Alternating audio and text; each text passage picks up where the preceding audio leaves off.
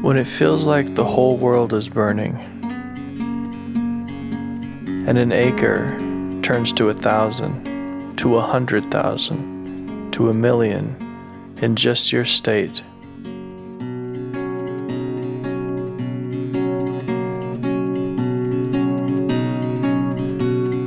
When the air outside is so thick with smoke, you feel like a captain of a ship lost at sea.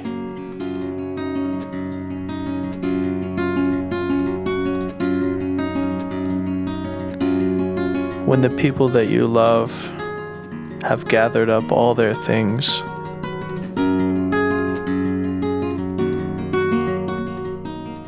and are waiting by the door, bags packed.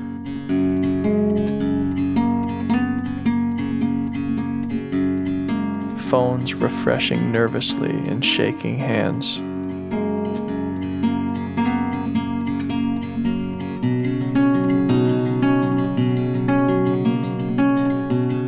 When each text message brings the threat of another devastation. When you resist the temptation to open it, not feeling ready for another blow. You can't ignore it. And at the same time, you can't look.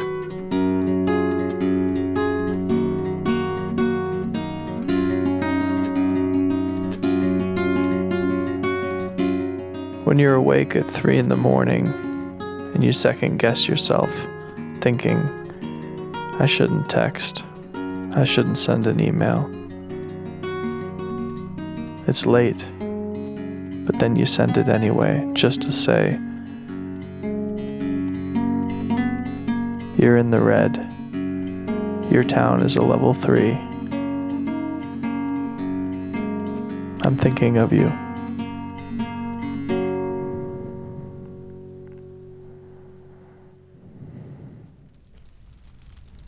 You're listening to MakerCast, a podcast about the ways in which we go within to sustain that which we put out. My name is Morgan James Smith, and this is episode 25, Wildfires.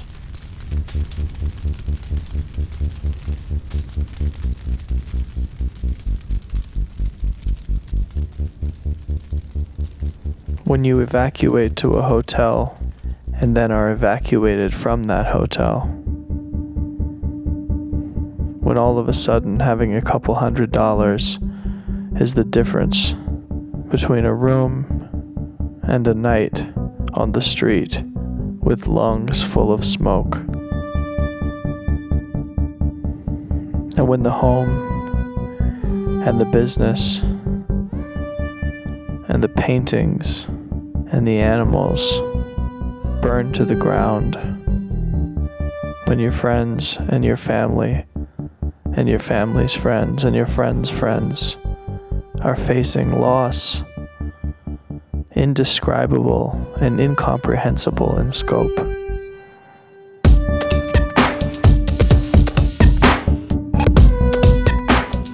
The mental strain, the physical strain, the discomfort of coping with a loss so great that one could never, should never have to conceive it in their lifetime.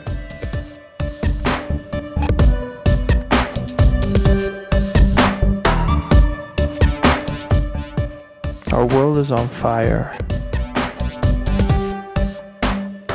We're burning alive.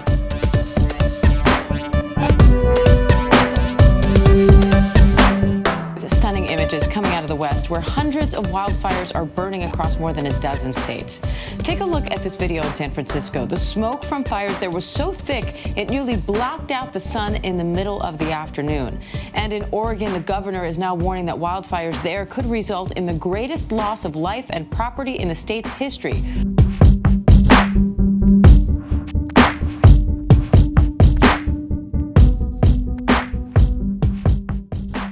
I often end shows by saying, wherever you are, keep making.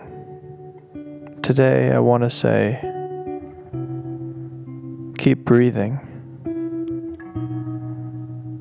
Keep breathing through makeshift cotton masks that do nothing against particulate matter. Doubling layers of cotton and synthetic material, damp cloths that only help psychologically with the smell.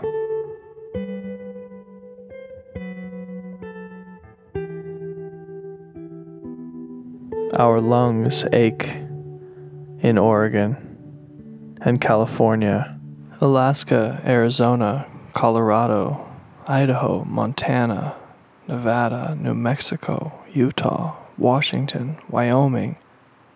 Our hearts are heavy.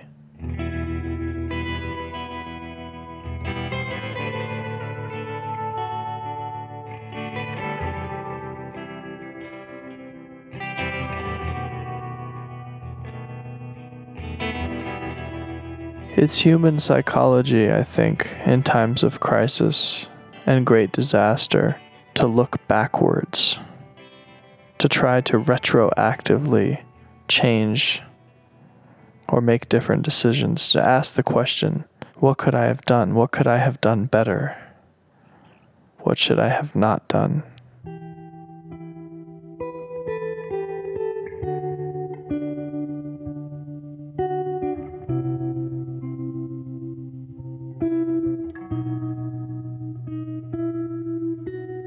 To dwell in the irreversible is only helpful in as much as it helps inform our decisions moving forward.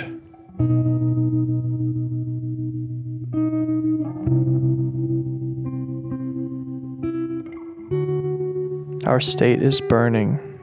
Our world is burning, has been burning, and we've known about it. With each tick in an increase of temperature, with each seemingly inexplicable natural disaster, snowstorm directly on top of a preceding heat wave, with every day of increased drought. As we prepare to deal with the aftermath of the latest deadly hurricane to ravage the country, climate scientists warn a different kind of weather event is threatening our future. As global temperatures continue to rise, experts say there's growing evidence that humans will face catastrophic heat waves and that parts of our planet will become uninhabitable. Bacteria is changing. Fungus is changing in how it relates to the warmth around it. Viruses are changing. And today, our state, our world, is on fire.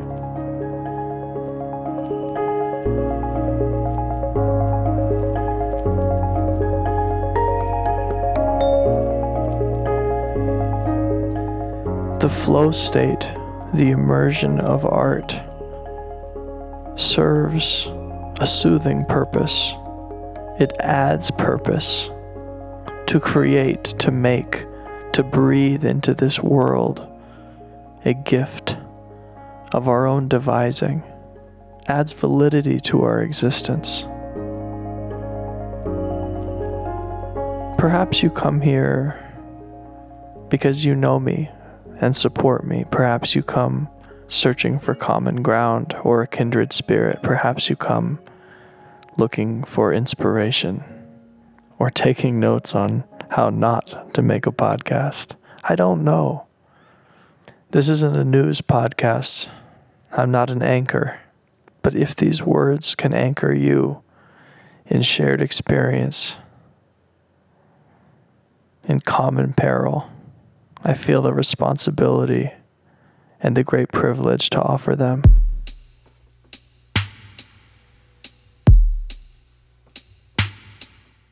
Take a breath with me now. First in through the nose, and then out through the mouth. My breathing has been shallow. I've been waking up in coughing fits. The feeling of the four walls closing in, growing ever present in the darkness around me.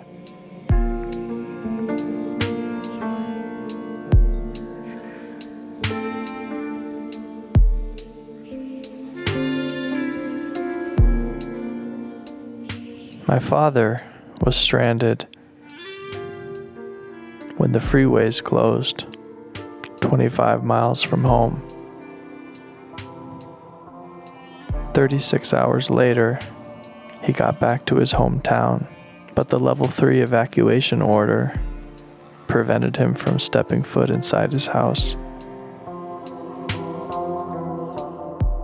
We spoke on the phone that night, and he told me of the 3 hours he spent in the gravel parking lot above the city where he'd lived for the past 30 years, watching it burn.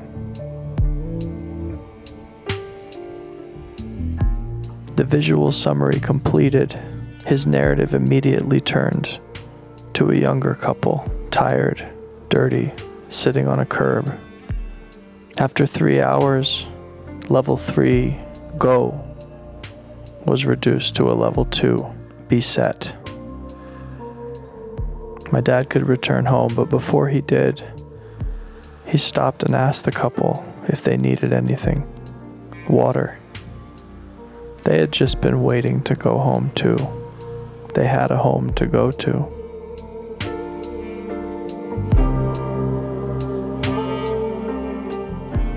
"30 years in a place, and you get to know some folks, many of whom have lost their homes this week."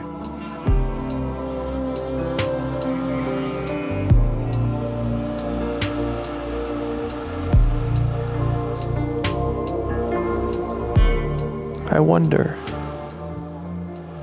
were you prepared for this?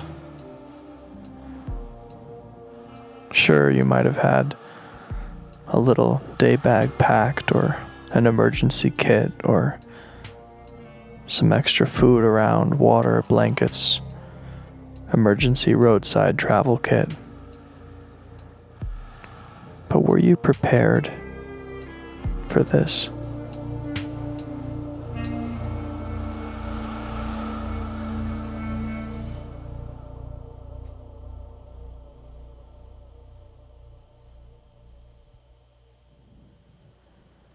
I was not prepared for this.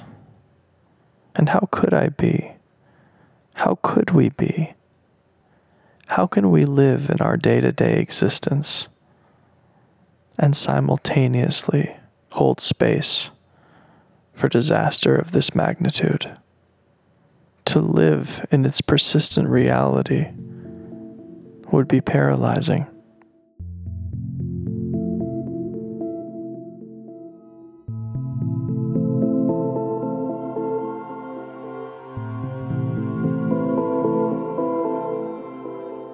But each season that stretches longer, as each once-in-a-generation occurrence becomes once every 5 years, and then every year, as more and more firefighters lose their lives, and more families are displaced, as the smoke inhalation affects the sensitive groups and the non-sensitive alike, as our lungs scream to us, please, flee.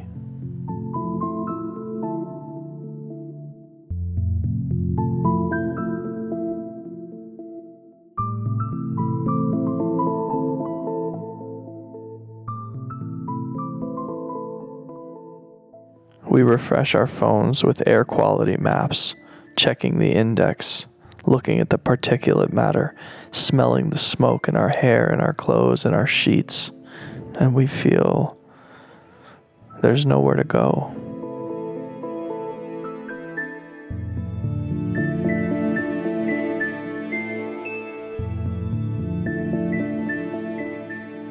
We all have a voice, and today on MakerCast, I'm using mine to speak to all of you affected by this season's wildfires, to simply say, you're not alone.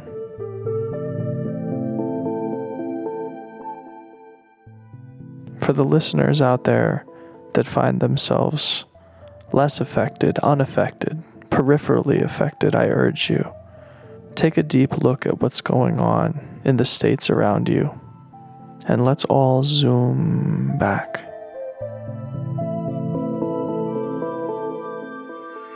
And remember why this keeps happening.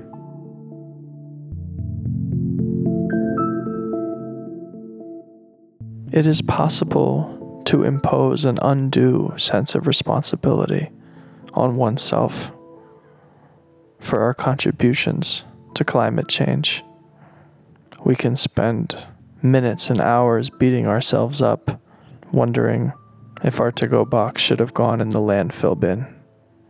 Remember that while we each have our part in what has been gaining steam and momentum for decades, the majority of the burden falls on the largest corporations in the world, whose profit-hungry motives inspire the blind eye towards the repercussions that will devastatingly impact the lives of future generations.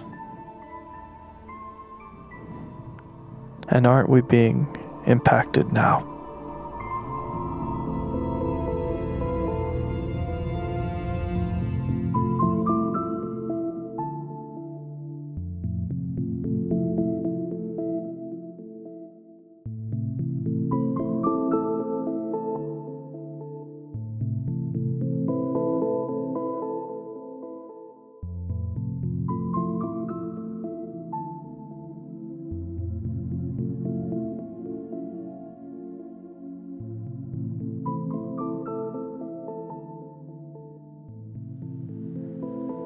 Over the years in my life, and the decades, and the eras, and the highs, and the lows, the different phases, my definition of love has remained in flux. The infatuation of middle school, the codependence of high school, the return to establishing relationship with parents as an adult, the deep friendships that have grown over the years, the humility that has come with aging, of realizing that my story and my journey is right there in importance and value with everyone else's. Today, my definition of love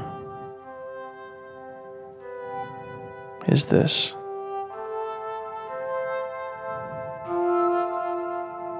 as I sit here with my microphone and my headphones and my hot water with lemon and honey, soothing an aching throat and heaving damaged lungs, I am feeling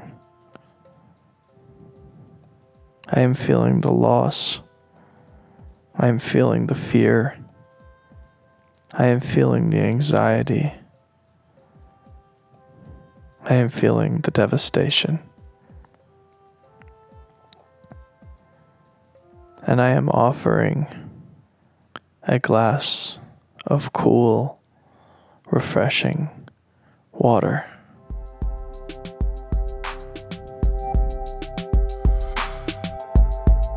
If only simply by holding space and sitting with and sitting in all that we are going through in our communities, in our towns, in our cities, in our state, in our nation, in our world. People. Beautiful people.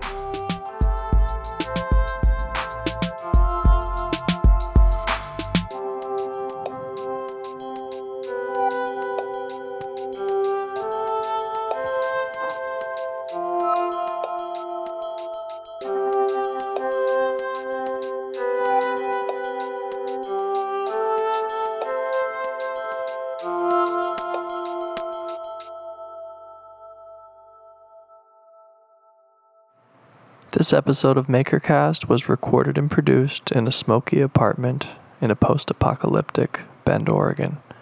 Music for this episode can be found in the show notes. During this troubling time, wherever you are, I'd like to leave you with an opportunity for reflection, prayer, gratitude, meditation, or however you'd like to use it, by playing the 17-minute piece, The Golden Present, composed by Jesse Gallagher.